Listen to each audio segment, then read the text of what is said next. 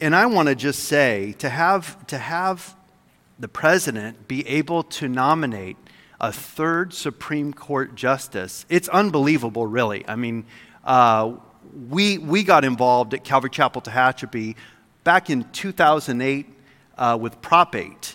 We started to get involved politically when they were trying to legalize gay marriage, as you all may remember, and then we had death threats and hate mail and all the rest that would come in, and graffiti, and churches were being desecrated over this issue about the church trying to preserve marriage between one man and one woman.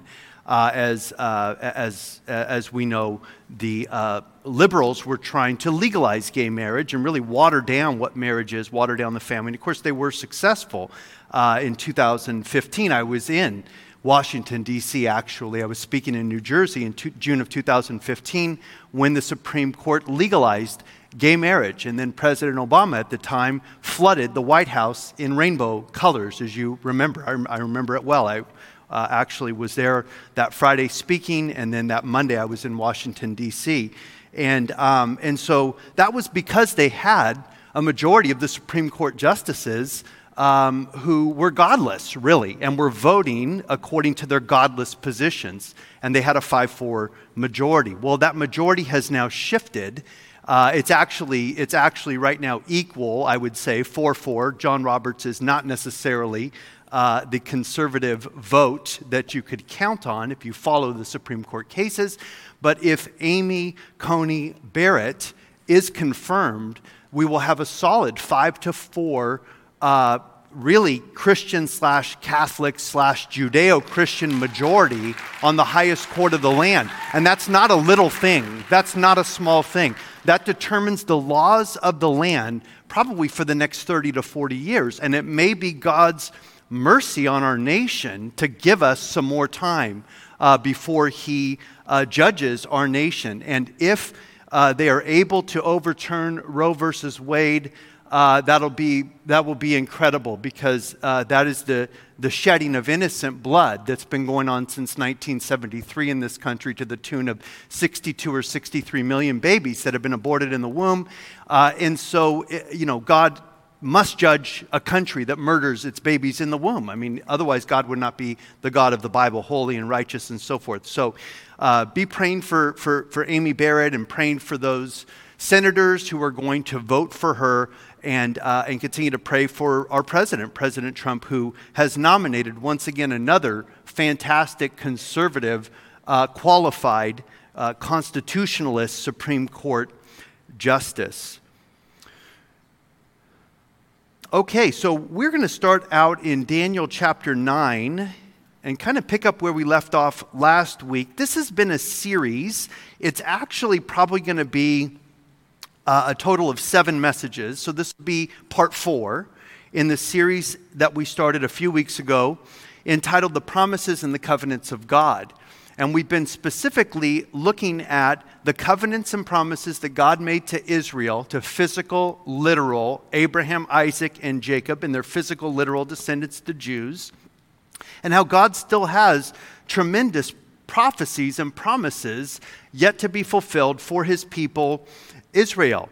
And so I encourage you to go back and listen to the messages. I go through this information fairly quickly because I want to get it out there to you. I know it's hard sometimes to follow, but these are all recorded messages. And so if I were you and you were interested in this subject, I would listen to the message again. That's what I do. I listen to sermons over and over again until I understand them, especially things that are somewhat more complicated for me. I probably had to hear the teaching of the 70 weeks of Daniel probably 5 or 6 times before I finally understood it, to where I could then explain it to someone else. And so don't feel bad if this kind of seems like it's going over your head with the 70 weeks of Daniel prophecies, but you could go back and listen again, and I assure you, I'm giving you the scriptural references that you could go back and study for yourselves, and you can really come to understand this incredible prophecy here in Daniel chapter 9. So I've entitled this message here, which is part 4 of our series, I've entitled this message, The Abomination of Desolations. The Abomination of Desolations. Pastor Bob read 2 Thessalonians chapter 2, which speaks about that, and we will actually be looking at 2 Thessalonians 2 toward the end of the message. So Daniel chapter 9, verses 24 to 27. 70 weeks or 77s, literally 77s, are determined for your people and for your holy city, to finish the transgression, to make an end of sins, to make reconciliation for iniquity, to bring in everlasting righteousness, to seal up vision and prophecy, and to anoint the most holy.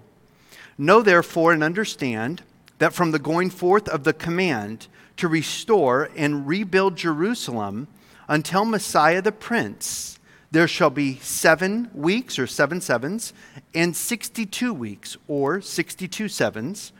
The street shall be built again, and the wall, even in troublesome times. And after the 62 weeks, Messiah shall be cut off, but not for himself. And the people of the prince who is to come shall destroy the city and the sanctuary. That's Jerusalem, the city. The sanctuary would be the temple. The end of it shall be with a flood, until the end of the war, desolations are determined. Verse 27. Then he shall confirm, this is the prince who is to come, he shall confirm a covenant with many for 1 week. But in the middle of the week, or middle of the 7, he shall bring an end to sacrifice and offering, and on the wing of abominations shall be one who makes desolate, even until the consummation, which is determined, is poured out on the desolate. Now, these prophecies were a mystery to Daniel and his contemporaries, the prophets who were around at this time. They didn't really see these prophecies fulfilled in their lifetimes.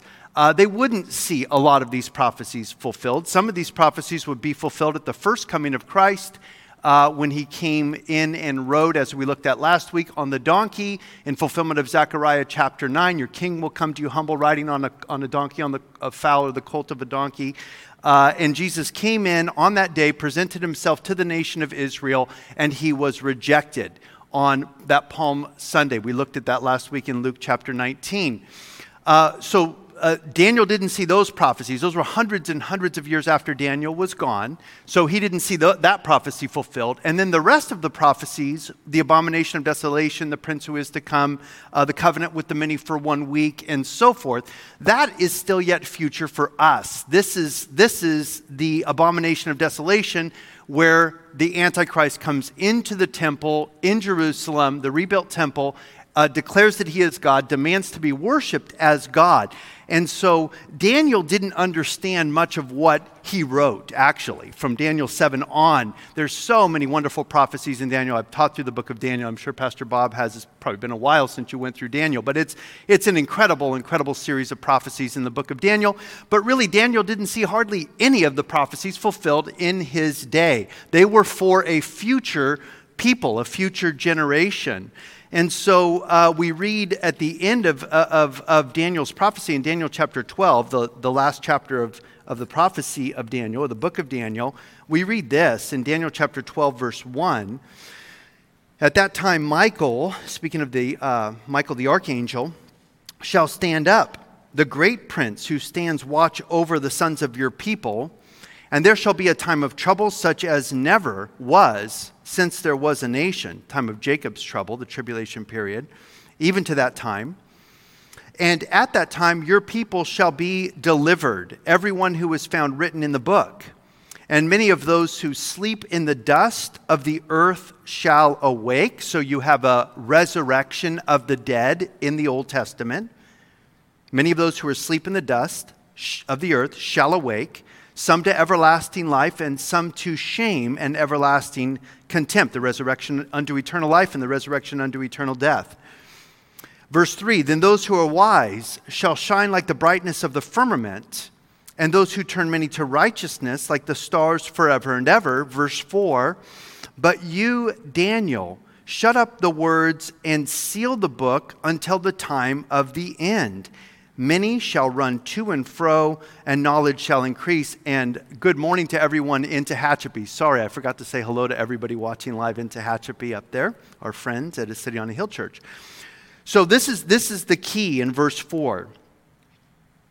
Daniel's told this, but you, Daniel, shut up the words, seal up the book or the scroll until the time of the end.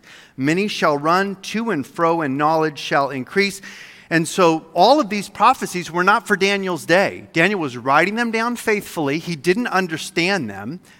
He was documenting them because that's what God told him to do. But he had no idea what this was, how it was going to happen, when it was going to happen. He was just writing it down for us. And God says, this is not for you, Daniel. He says, shut up the words, seal up the book until the time of the end. So what Daniel is writing is for the end times, for the people that will be alive at the end times, not for Daniel, not for his day. Interesting that a prophecy about the end is that many will run to and fro or travel to and fro all over the earth, and knowledge shall increase. Has travel all over the earth become a reality in today's world? Of course it has. Like no time in history, people can travel anywhere in the world almost instantaneously. Within just a few short hours, you could be on the other side of the world. And has knowledge increased in our day? Exponentially. The internet of Things. And so these, again, would be last days prophecies. The time of the end will be defined by people traveling to and fro and knowledge exploding upon the earth. Not for Daniel's day, but I would suggest perhaps for our day. In verse 8 of Daniel 12, Daniel says this. He says, although I heard, I did not understand. See, he didn't understand what God was showing him. And then I said, my Lord, what shall be the end of these things? Daniel wanted to know, what does this mean? What's coming? What's going to happen? And then he said, verse 9, go your way, Daniel, for the words are closed up and sealed until the time of the end. So it was not for Daniel's day. It was for the end times that these prophecies would be understood and would be fulfilled. And so this is very important for us to understand. He says they're sealed until the time of the end. And then he continues, verse 10 of chapter 12 of Daniel, many shall be purified, made white and refined, but the wicked shall do wickedly. None of the wicked shall understand, but the wise shall understand. And from the time that the daily sacrifice is taken away, and the abomination of desolation, we just read about that in Daniel 9, 27, 26 and 27. And the abomination of desolation is set up. There shall be 1,290 days. Blessed is the one who waits and comes to the 1,335 days. But you, Daniel, go your way till the end, for you shall rest and will arise to your inheritance at the end of the days. And so God is not speaking in riddles, but he's just telling Daniel things that were going to be for a future generation, not for Daniel's day. But Daniel was a faithful prophet of God, a man of God. He documented and wrote everything that God told him to write down, although he had no clue how it was going to happen, when it was going to happen, or what it was going to look like. It was going to be sealed until the time of the end. Now, when you look at the book of Revelation, and it is the book of Revelation, singular, Revelation. It's not the book of Revelations. It's the book of the revelation of Jesus Christ. The revelation of Jesus Christ. And the word revelation is apocalypsos, which means unveiling or unsealing. So Daniel was told to veil or seal the prophecies until the time of the end. John the Apostle, we're told, is writing a book about the unsealing or the unveiling of the future of what is to come. And we read in Revelation chapter 1 and verse 1, here's where we get the title for the book of the Revelation in Revelation 1:1, the revelation of Jesus Christ, which God gave him to show his servants things which must shortly take place.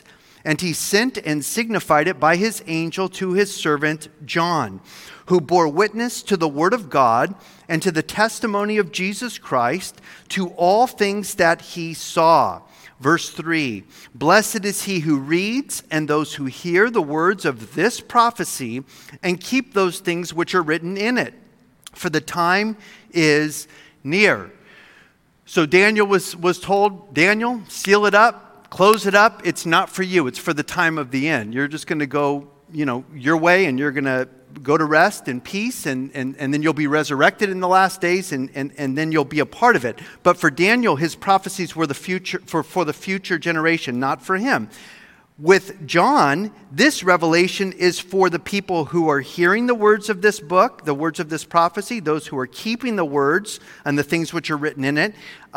Those are reading, hearing, and keeping the words of this prophecy. That means that the time is near. So for the generation that the book of Revelation begins to make sense, he's saying, this is for you.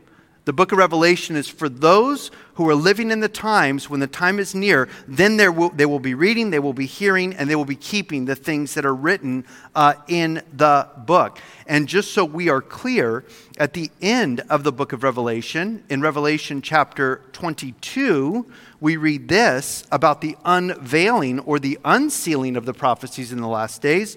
Revelation chapter 22, verse 6 says this, then he said to me, these words are faithful and true. And the Lord God of the holy prophets sent his angel to show his servants the things which must shortly take place. Behold, verse 7, I am coming quickly. Blessed is he who keeps the words of the prophecy of this book. And then you skip to verse 10, and he said to me, do not seal the words of the prophecy of this book, for the time is at hand. So there's going to be a generation where the prophecies are unsealed. Now, God didn't want to reveal all of these prophecies to the church 2,000 years ago because it didn't apply to them. They didn't understand the book of Revelation. They didn't understand the prophecies of Daniel. They didn't understand the Olivet Discourse and how Christ was teaching there about his second coming and about the Antichrist coming and so forth. They didn't understand these things because they weren't pertinent or relevant to that age or that epoch of church history. Now we are 2,000 years into church history, and all of a sudden, everything the Bible predicted would happen in the last days is happening in our lifetime. We are the generation that the book of Revelation makes sense to. We're the first generation that really begins to see and understand all of these prophecies are beginning to be fulfilled. Now, whether it's another 50 years, 20 years, 150 years, we don't know how much time we have. No one's trying to set a date for the return of Christ, but we are getting closer and closer. And it's kind of like as you're driving down the road and you see a big city far, far away, and you're driving through the darkness of the night of the desert, and you begin to see just a few little lights, and you think, well, there's the big city, but it's still very far away. I could just see a little bit of light. But the closer that you get, the more it comes into focus, the brighter the light gets until you finally arrive at your destination and you're in the light, you're in the city. So as we get closer and closer moving through history to the time of the end, we're literally now beginning to become enlightened to see this is speaking to us like no generation of church history before us. The unveiling. Daniel was told to seal it up, veil it up, close it up. It's not for you, Daniel. It's going to be for the people of the time of the end. And yet Revelation tells us unseal it, unveil it, put it out there because the time is near. Now, there was a promised kingdom and there was a promised king in the book of Daniel. And Daniel again documented these things. He recorded these things for us. For example, there was a promised kingdom with a promised Jewish king that he knew about that was coming, although it didn't happen in his lifetime. And we read this in Daniel chapter 7, verse 13 and 14, as God was showing Daniel these things, not for him, but really for us, the last days generation. Daniel 7, verses 13 and 14 say this, I was watching in the night visions, and behold, one like the Son of Man, coming with the clouds of heaven.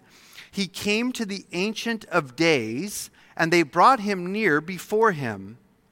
Then to him was given dominion and glory and a kingdom, that all peoples and nations and languages should serve him.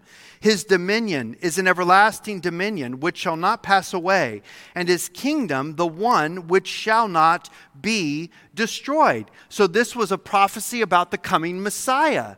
And this was, we know, speaking of Jesus Christ. Jesus is the Son of Man. He called himself the Son of Man when he was here, and the Son of God, God's only begotten Son. And it says that he came before. Daniel's watching this scene from outside of time. He's looking into the future. He sees this scene of Jesus, the Son of Man, coming before the Ancient of Days, who is God the Father, seated on his throne. And God the Father gave to the Son of Man a dominion and glory and a kingdom, that all peoples and nations and languages should serve him. And his dominion is an everlasting dominion which shall not pass away. His kingdom is one which shall not be destroyed. This is a literal physical kingdom with a literal physical king ruling literally physically from Jerusalem in Israel. This is what God is saying is coming.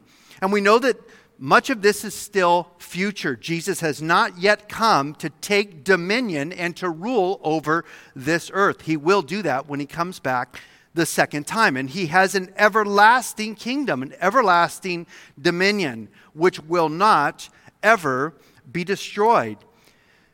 Now, we continue to read in verse 21 of Daniel 7.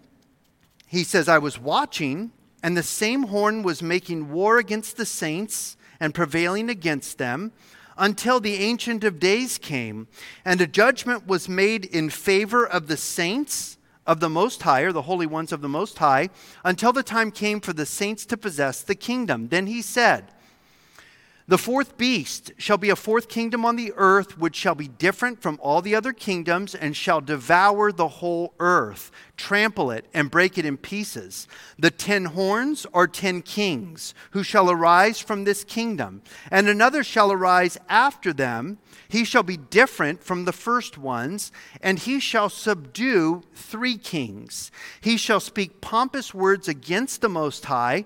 He shall persecute the saints of the Most High, and shall intend to change times and law.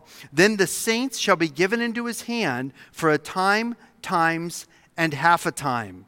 But the court shall be seated, and they shall take away his dominion to consume and destroy it forever. Verse 27, then the kingdom and the dominion and the greatness of the kingdoms under the whole earth shall be given to the people, the saints of the Most High. His kingdom is an everlasting kingdom, and all dominions shall serve and obey him. So Daniel chapter 7, verse 21 to 27, God is giving Daniel a little more detail about what is coming on the earth in the last days. There was this statue in Daniel chapter 2. Nebuchadnezzar had a dream, and God was showing Nebuchadnezzar, the king of Babylon, the future Gentile powers that were going to rule over the Middle East and ultimately rule over the world. You had Babylon, you had the Medo-Persian Empire, you had the Greek Empire, and then the fourth kingdom was the Roman Empire. And God showed Daniel these empires that were coming in Daniel chapter 2 and in Daniel chapter 7. And it's interesting that the fourth kingdom, which would have been the Roman kingdom, this was the fourth kingdom counting from the Babylonians, the Persians, the Greeks, all those who ruled over Israel and Jerusalem from the time of Daniel onward, that this fourth beast, this fourth kingdom is going to devour the whole earth. And now we're talking about the Antichrist. The 10 horns are 10 kings, and there's another king that comes up, and he's going to take power from the 3 kings. So there will be, instead of 10 ruling the earth, there will be 7 plus this one, and then he's going to take over all the other kingdoms, and he's going to rule over the earth. This is the Antichrist, the little horn, the one that has a big mouth, Daniel says, that speaks blasphemous things. He's going to want to change the times. He's going to want to change the laws. He's going to persecute the tribulation saints for a time, times, and half a time. That's 3.5 years according to the scriptures. A time is 1 year, times would be 2 years. A half a time is half a year. That's 3.5 years. That's the Great Tribulation period, which begins with the abomination of desolations. So it's just amazing. All of these prophecies are there. Daniel didn't understand them, but he was a faithful prophet. He wrote these prophecies down for us and for those who would come after him. So we go back to Daniel 9 in verse 24, and I'm going to recap some of what we went over last week, just so that it will kind of sink in and let you think about it again here, this incredible prophecy of the 70 weeks of Daniel. So Daniel chapter 9 and verse 24. 70 weeks are determined. Daniel 9:24. 70 weeks are determined for your people. Who are Daniel's people? The Jews. Not the church. The Jews. For your people, Daniel, the Jews. And for your holy city. That's not Rome. That's not Constantinople. That's not London. It's not Washington, D.C. Daniel's people are the Jews. His holy city is Jerusalem, a literal physical place. So 70 weeks or 77s are determined for your people, the Jews, and for your holy city, Jerusalem. To finish the transgression, to make an end of sins, to make reconciliation for iniquity, to bring in everlasting righteousness, to seal up or to finish vision and prophecy, or fulfill vision and prophecy, and to anoint the most holy or the most holy place. So all of these beautiful prophecies are to Daniel, to Jerusalem, and to the children of Israel. And God is saying all these great things are going to happen. There's going to be an end of transgression. There's going to be an end of sins, national salvation for the Jews. There's going to be reconciliation for iniquity. It's the new covenant that Jeremiah spoke of, that Ezekiel spoke of, that God has a new covenant for his children, for the children of Israel. Bring in everlasting righteousness. Fulfill all of the prophecies in the Bible. Seal up vision and prophecy. It's all going to be fulfilled. And to anoint the most holy place with the King of Kings and the Lord of Lords, Jesus Christ, who comes into the Holy of Holies. God in the flesh is there to anoint the most holy place himself. God coming back to save his people. So these are future prophecies. They have not yet still been fulfilled. It's been 2,500 years plus since Daniel recorded these prophecies. And this has not happened yet for Israel, for Jerusalem, or for the Jews. It's still yet future, the national salvation for Israel. Now he gets into what the 77s or the 70 weeks are here. He gives a time stamp on when this 490-year period is going to start. And as you remember, the word weeks are not weeks of days, they're just sevens.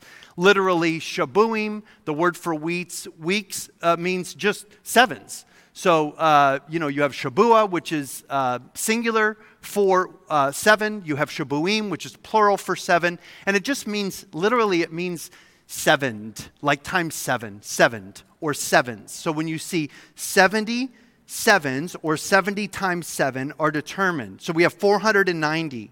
And are we talking about 490 days, 490 months, or 490 years? Well, we know it wasn't 490 days because nothing happened in 490 days from the time that the decree was given to go and restore and rebuild Jerusalem. Nothing happened for 49 or 490 months after the decree was given to go and restore and rebuild Jerusalem. So then we look 490 years after the command was given to restore and rebuild Jerusalem. As we looked at last week, it was talking about the first coming of Christ. So we read in verse 25, "Know therefore and understand that from the going forth of the command to restore and rebuild Jerusalem until Messiah the Prince," until literally your Messiah is going to be here in Jerusalem. Restore and rebuild Jerusalem until Messiah the Prince, there shall be 7 weeks or 7 sevens and 62 weeks, or 62 sevens, totaling 69 sevens, or 483 years. The total would be 70 times 7, 490 years. This is one shy of that. So 69 sevens is 483 years. And so he says, from the time that the command is given to restore and rebuild Jerusalem until Messiah the Prince is there, there's going to be 7 weeks and 62 weeks, or 69 sevens. The street shall be built again, the wall, even in troublesome times. So these 70 units of 7 minus 1, 69 units of 7, we know that nothing happened. We know that the command was given to restore and rebuild Jerusalem by King Artaxerxes in the month of Nisan, which would be the equivalent roughly of our month of March on our calendar, in 445 BC.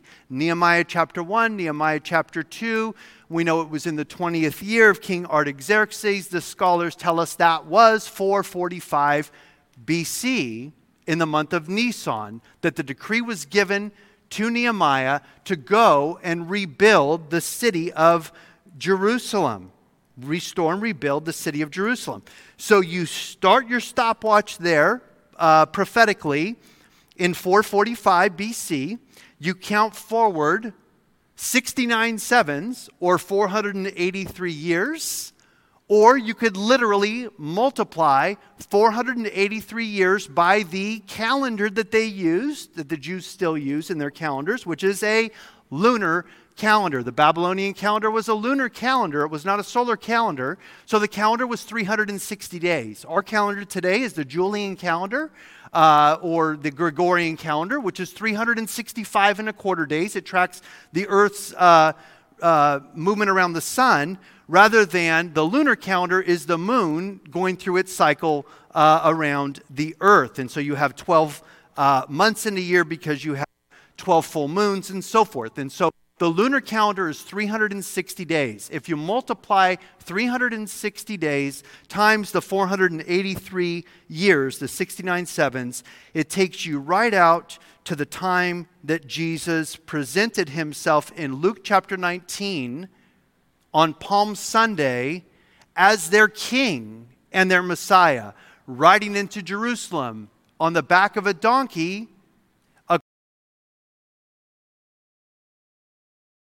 lowly riding on a donkey. And so Jesus came in perfect fulfillment on exactly the perfect day that was predicted and prophesied for the Messiah to be there, presenting himself to the Jews in Jerusalem. It's an incredible, incredible prophecy. And God, 1,880 days after the decree is given to restore and rebuild Jerusalem, the month of Nisan, 445 BC, Messiah, the Prince, is going to be there in Jerusalem. He's going to be presented to you. He says also, the street is going to be rebuilt. The wall is going to be rebuilt even in troublesome times. So the city of Jerusalem was destroyed by the Babylonians, and it was going to be rebuilt so that the Messiah would come in to a new temple, a rebuilt temple. He would present himself there in Jerusalem, which of course is exactly what happened. King Herod is the one who actually rebuilt Jerusalem and who rebuilt the temple there in Jerusalem prior to Jesus coming in and presenting himself there as their Messiah on Palm Sunday. Now, incredibly, the prophecy continues that the Messiah is going to be killed. In verse 26 of Daniel 9, we read this: "And after the 62 weeks, or the 62 sevens, Messiah shall be cut off." So he broke the 69 sevens. He broke it up into 7 and 62. Most scholars believe that the 7 weeks, or the 49 years, was actually bringing us from 445 BC to the time when Malachi completed the Old Testament, around 396 BC, or roughly 49 years after 445 BC. Again, you can listen to all this again and slow me down if you need to on your YouTube channel. So So you have the 49 years from 445 BC. Something happened. We believe that it was the completion of the Old Testament. Malachi finished writing right around 400 BC, 396 BC. So you have 7 sevens completed. Now you have another 62 sevens that are still to be completed. And so that takes you to the 69 sevens, or the 483 years when the Messiah is going to come, which is exactly what happened. Again, verse 26, after the 62 weeks, the 7 weeks first, then the 62 weeks, so 69 sevens, Messiah shall be cut off, but not for himself. And the people of the prince who is to come shall destroy the city and the sanctuary. The end of it shall be with a flood, and till the end of the war, desolations are determined. So the Messiah is going to show up. He did exactly on time, 173,880 days after the decree was given to restore and rebuild Jerusalem. He presented himself, and the nation of Israel rejected him. The leaders of the nation of Israel rejected him. They said, "We will not have this man to rule over us." And they said, "Give us Barabbas, the murderer." "What shall I do with Jesus?" Pilate asked. They said, "Crucify him, crucify him." So national Israel, not the Jews as a race of people, because the whole church was made up of Jews, the early church. Jesus was a Jew. All of his 12 apostles were Jews. Paul the apostle who wrote half the New Testament was a Jew. John the apostle who wrote the book of Revelation, 1st, 2nd, and 3rd John, and the Gospel of John was a Jew. So it wasn't that the Jews rejected Jesus entirely. It was that the religious leaders of Israel rejected Jesus. The priests, the Levites, those who ruled Israel, the political and the religious leaders of Israel rejected Jesus Christ as their Messiah, even as was predicted and prophesied. Messiah will be cut off or struck down or assassinated or killed, literally, but not for himself. Now, he was the rejected Messiah by the nation of Israel, which according to Romans chapter 9, 10, and 11, opened the door for the Gentile world to be saved. Because national Israel rejected Jesus Christ the first time he came, it opened the door for the non-Jews to receive the gospel message and to be saved. And then in the end, when God is done and the last Gentile is saved, the fullness of the Gentiles has come in. God is going to rapture his church, take his bride to heaven, and then he is going to fulfill what? The 70th week of Daniel. He has one more 7-year period to fulfill for who? For the Jews. For where? For Jerusalem. To do what? To finish transgression, to make an end of sin, to make reconciliation for iniquity, to bring in everlasting righteousness, to seal up vision and prophecy, and to anoint the most holy place. There's still one 7-year period of time that has not yet been fulfilled. Jesus came after the 69 sevens. He was cut off. He was killed. He was rejected. And not only was this prophesied to happen here in Daniel chapter 9, but also Isaiah the prophet saw this and wrote this in Isaiah chapter 53. Let me read to you what Isaiah the prophet said 750 years before Christ. He says this, Isaiah 53, verse 3, speaking of the Messiah, Jesus Christ. He is despised and rejected by men. He wasn't going to be accepted the first time he came. He was going to be hated and he was going to be rejected. He's despised and rejected by men, a man of sorrows and acquainted with grief.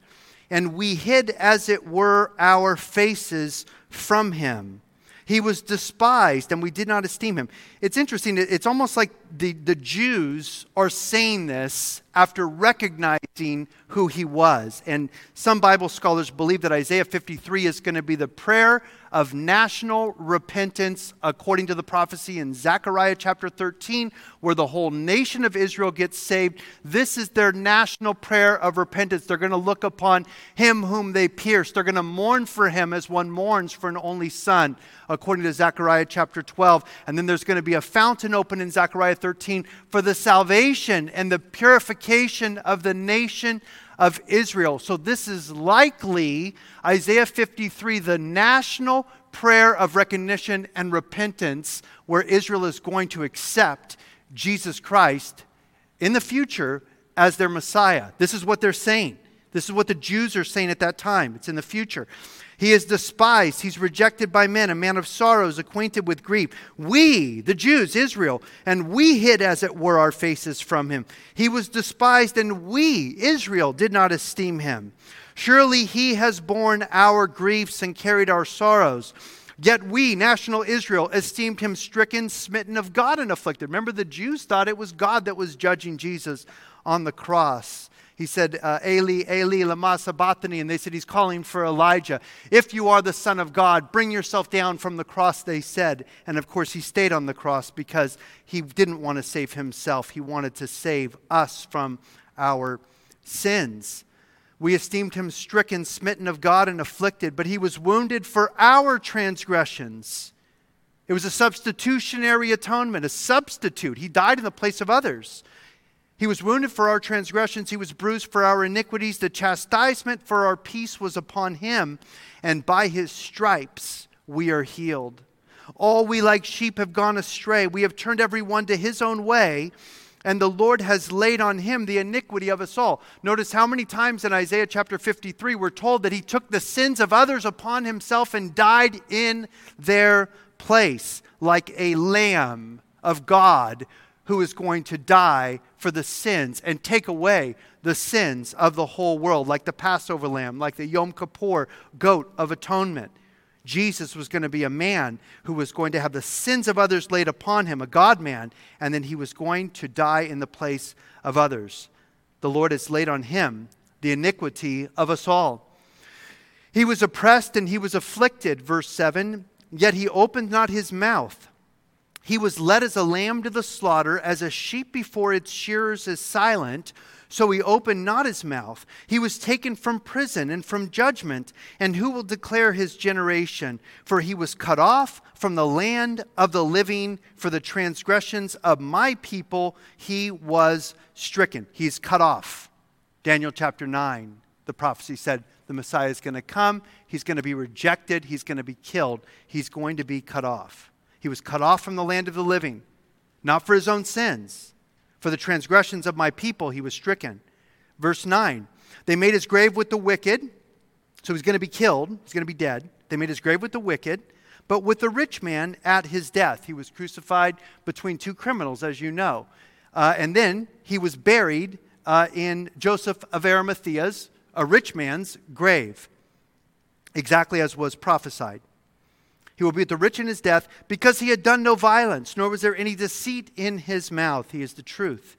Yet it pleased the Lord, or Jehovah, Yahweh, it pleased the Lord to bruise him or to crush him. He has put him to grief. When you make his soul an offering for sin, he shall see his seed, he shall prolong his days, and the pleasure of the Lord shall prosper in his hand. He shall see the labor of his soul and be satisfied.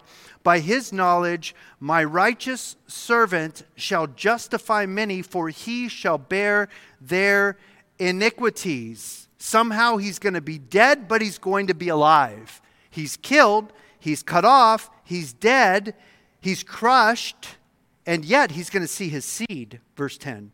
He's going to prolong his days. The pleasure of the Lord is going to prosper in his hand. Well, how could that be if he's dead? Because he's going to be raised again. He's going to be resurrected from the dead. This is the Old Testament speaking about these prophecies of Christ. Again, by his knowledge, verse 11, my righteous servant shall justify many, because he shall bear their iniquities. God made him who knew no sin to become sin for us, that we might become the righteousness of God in him. 2 Corinthians chapter 5, verse 21 tells us. He became sin for us, took our sin so that he could give us his righteousness, and we're made the righteousness of Christ in him. Verse 12, therefore I will divide him a portion with the great. He shall divide the spoil with the strong, because he poured out his soul unto death. He was cut off, he was killed, and he was numbered with the transgressors, and he bore the sin of many, and he made intercession for the transgressors. So it shouldn't have surprised the Jews that their Messiah was rejected and their Messiah was killed, because that's exactly what the prophets said was going to happen when the Messiah came the very first time. We know that when Jesus was there and Jesus presented himself as their Messiah, the Jewish Messiah, and Jesus, knowing that he was going to be rejected and knowing the wrath of God that was going to be poured out upon the nation of Israel because they had rejected God's only begotten Son, Jesus says this in Matthew chapter 23 and verse 37. Jesus laments over Jerusalem. He says, "Oh, Jerusalem, Jerusalem, the one who kills the prophets and stones those who are sent to her. How often I wanted to gather your children together as a hen gathers her chicks under her wings, but you were not willing.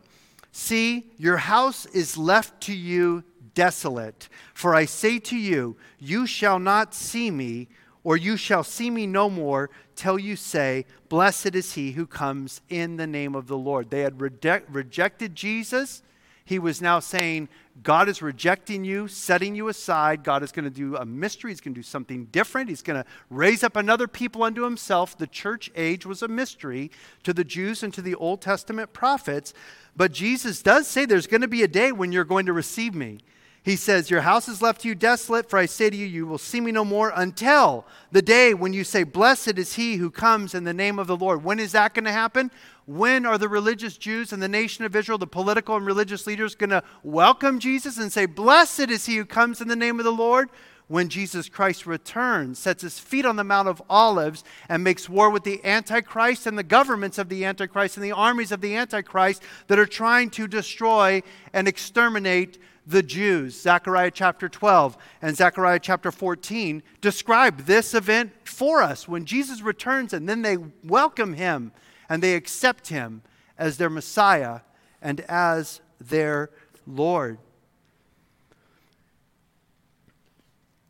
So again, back in Daniel chapter 9, verse 25.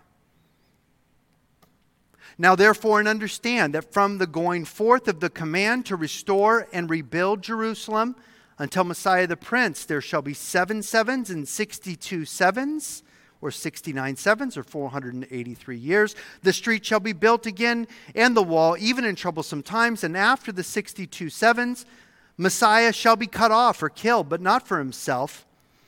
And the people of the Prince who is to come shall destroy the city, that's Jerusalem, and the sanctuary, that's the temple.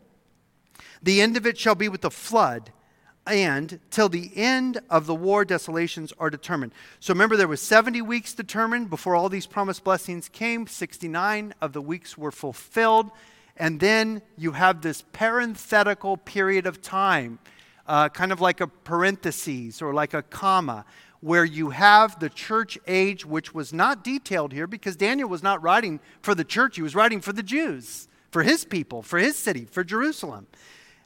And so he's saying the Messiah is going to be cut off, and not for himself. The people of the prince who is to come is the Antichrist. The people of the prince, we know then, are the Romans, because it was the Romans who destroyed the city of Jerusalem under General Titus in 70 AD, who later went on to become an emperor for Rome, the son of Vespasian, who was the emperor at the time. 70 AD, the city was destroyed. The temple was destroyed. It was burned to the ground. Jesus said, not one stone shall be left upon another here at this temple. And that's exactly what happened. They say that all the Jews went to hide in the temple. Somebody threw a torch inside. It was packed with people inside of the temple. It was kind of like a sanctuary place. They thought they'd be safe after the walls of Jerusalem collapsed. The armies of the Romans poured in after they were besieging the city for several years. All the Jews rushed into the temple for safe haven or for sanctuary. And one of the Roman guards historians tell us, Josephus the historian tells us, threw a torch inside the temple. Everything caught on fire. The people were burned alive. And all of the gold, the silver, and the bronze, which this temple was full of money, full of gold, silver, bronze, and so forth, it melted. It got so hot that it melted. all of this precious metals ran then liquid into these stones, these walls and these rocks that made up the temple. So the Romans disassembled the temple stone by stone. These ginormous stones, huge, huge stones. You can still see them underneath the old city of Jerusalem today, the foundation stones, enormous. And they dismembered, they took apart the temple in order to get the gold that had poured into the crevices and the cracks. So exactly what the Bible predicted would happen. The city's going to be destroyed. The temple's going to be destroyed. Jesus said not one stone will be left upon another. That was fulfilled in 70 AD. Now you have this 2,000-year period, almost 2,000 years that has passed. And so God is now doing something different. He's working with the church during this time, but he's still going to fulfill his promise to the Jews. And so there's still one more 7-year period left for God to fulfill, to bring in all these blessings to his people Israel. So we see this in verse 27. Then he shall confirm a covenant with many, or an agreement, or a treaty, with many for 1 week or for 7 years. But in the middle of the week, or 3.5 years into that 7-year period, he shall bring an end to sacrifice and offering, and on the wing of abominations shall be one who makes desolate, the abomination of desolations. For even until the consummation which is determined, it is poured out on the desolate. So we know that the prince who is to come is the little horn. He's the Antichrist. He's the big mouth who blasphemes God, who's going to take over the kingdoms of the world in the last days. He is going to rise up from the Roman Empire, the revived Roman Empire, because we know he is the people of the prince. The prince is the Antichrist. The people were the Romans who destroyed the city and the sanctuary in 70 AD. So he's going to be brought up from the ancient Roman Empire, from somewhere in the ancient Roman Empire, likely Western Europe or Southern Europe, or maybe perhaps Turkey, somewhere that was part of the Roman Empire. And at this time, at the end, he's going to confirm a covenant or a treaty with many for 1 week or for 7 years. So many people believe that this is what's going to begin the tribulation period, is when there is a treaty or a covenant or a peace treaty between the Jews and the nations around them, so that a world leader is going to be able to bring peace to the Middle East for the exclusive purpose of the Jews doing what? Rebuilding their temple. And so the Jews are prepared now to rebuild their temple. When I was in Israel 5 years ago, the Temple Institute, the guys there said we could have a temple that's up and running and working with animal sacrifices within 90 days from the time we get permission from the United Nations or the powers that be. They could have a temple up, assembled, and be offering sacrifices within a 90-day turnaround time. That was 5 years ago, probably much quicker today. So they're ready for this. They want to rebuild their temple. Of course, they're going to think that this man who is the prince, who is to come, the Antichrist, they're going to think that this is their Messiah, because he's going to come and say, hey, I want to help you rebuild your temple so you can worship your God. And the Jews are going to say, great. Maybe this is he. Maybe this is the Messiah. And remember, Jesus said, you won't receive me. I came in my Father's name and you rejected me, but you will receive the one who comes in his own name. Speaking of the Antichrist, when the Antichrist comes, they're going to receive the Antichrist until he betrays them 3.5 years into the 7-year treaty, or the 7-year covenant that the Antichrist makes with the nations and makes with Israel. He is going to bring an end to sacrifice and offering in the middle of the week, and this is going to be what is referred to as the abomination of desolations, because he's going to go into the temple, into the Holy of Holies. He's going to declare that he is God, and he is going to demand to be worshiped as God. And it's at this point the Jews are going to realize we've been duped. We've been tricked. We have been deceived. We rejected Jesus Christ 2,000 years ago. We accepted the Antichrist, and yet he is a devil. He's going to come in and declare that he is God and demand that the whole world worships him. And that's when the Jews are going to flee, and they are going to leave the city taking just the clothes off of their back. Jesus taught about this in Matthew chapter 24 when Jesus was speaking there, the Olivet Discourse. And Jesus says this about this time that's coming in verse 15 of Matthew 24. Therefore, when you see the abomination of desolation spoken of by Daniel the prophet standing in the holy place. We just read that. Daniel the prophet standing in the holy place, the abomination of desolation. Whoever reads, let him understand. Verse 16 of Matthew 24. Then let those who are in Judea flee to the mountains. Let him who is on the housetop not go down to take anything out of his house, and let him who is in the field not go back to get his clothes. But woe to those who are pregnant and to those who are nursing babies in those days, and pray that your flight may not be in the winter or on the Sabbath. For there will then be great tribulation, such as has not been since the beginning of the world until this time, nor ever shall be. And unless those days were shortened, no flesh would survive, but for the elect's sake, those days will be shortened. And so Jesus is warning the Jews at this time, in the future, after the church age is completed, he's saying, this is coming. You need to be aware. Pray that this doesn't happen in the middle of the winter. Why? Because it's cold in the middle of the winter, and they're going to have to flee by foot. Sometimes it even snows in the middle of winter there and rains. And he says, pray that it's not on a Sabbath day. This is why we know this has nothing to do with the church. The church doesn't celebrate the Sabbath day. We worship on the first day of the week, Sunday. And the Jews worship the Sabbath. They celebrate the Sabbath day. They worship God on the Sabbath day, which is Saturday.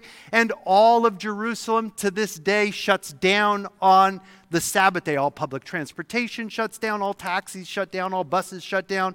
All trains shut down. Everything shuts down in Jerusalem on Shabbat, on the Sabbath day. So Jesus is saying, looking to the future, pray that this does not happen, this abomination of desolation, in the middle of winter or on a Sabbath, because it's going to make it that much harder for you to flee to the wilderness. In 2 Thessalonians and chapter 2, and this is where we're going to have to end this morning, but we're going to be looking at this subject for the next couple of weeks. I didn't want to just blow through this information. I wanted to slow down so that you could kind of let this seep in and hear it a couple of times and reinforce and reiterate. Because I believe it applies to our generation. I think that this applies to us and to our generation as we're getting so close to these prophecies being fulfilled. In 2 Thessalonians and chapter 2, we read this in 2 Thessalonians 2, verse 3. Let no one deceive you by any means, for that day will not come, the day of the Lord, unless the falling away comes first. This would be a falling away from the faith, or the apostasy. And the man of sin is revealed, the son of perdition. This is the prince who is to come, the Antichrist, who opposes and exalts himself above all that is called God or that is worshipped, so that he sits as God in the temple of God, showing himself that he is God. Revelation 13, John also talks about this time where he's going to suffer a deadly wound to the head. He's going to be healed. It's going to look like he was raised from the dead. It's going to be 3.5 years into the tribulation period where he is going to demand to be worshipped as God. He's going to set up an image of himself in the temple. The false prophet is going to require the whole world to worship the Antichrist or to worship his image and to take a mark on their right hand or on their forehead, by which you will neither be able to buy or sell without the mark of the beast. And those who take the mark of the beast cannot be saved. They are identifying, they're willingly choosing to identify themselves with the devil's man. And it's an act of worship to take his mark. And those who take the mark of the beast, there is no salvation. And those who flee, those who refuse to take the mark of the beast, he's going to send his armies after them. He's going to lock them up. He's going to basically exclude them from the economy of the society, and then eventually behead them if they will not take the mark of the beast. That is the abomination of desolations, which was spoken of by Daniel the prophet. So there's next week we're going to be looking at the rebirth of the nation of Israel in Ezekiel chapter 36, 37, and then we're going to look at the war of Gog and Magog, a future war between Israel, Russia, Iran, and Turkey in Ezekiel chapter 38 and 39. You will not want to miss those studies. Shall we pray?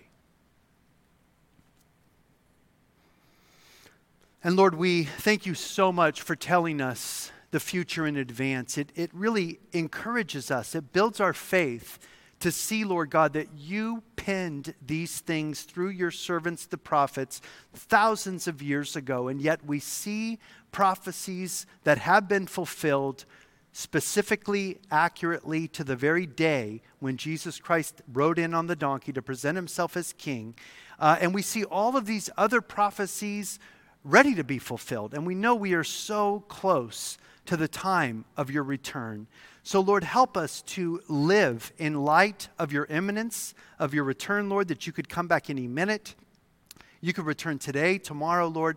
And may we be living in a way that is pleasing to you, because we don't know when you're coming back. And we want to be living in a way that is pleasing to you when you come back for us, for your church. Bless us, Lord. Strengthen us in your word. Help us, Lord, to reach out and to minister to the lost in these last days. Bless your people, we pray. Bless your church. In Jesus' name, amen. We all want to thank you for listening. If this message has blessed you, as we all pray that it has, send the link to this podcast to your friends. Working together, we can get Michael's teaching of the whole of God's inerrant word to all those who hunger to hear it. If you would like to see this ministry expand to reach even more of the broken and lost, if you have questions, comments, and prayer requests, email us at coahpodcast@gmail.com. We would be honored to pray for you, as we hope you are praying for us. Good day and God bless from City on a Hill Church, Tehachapi, California.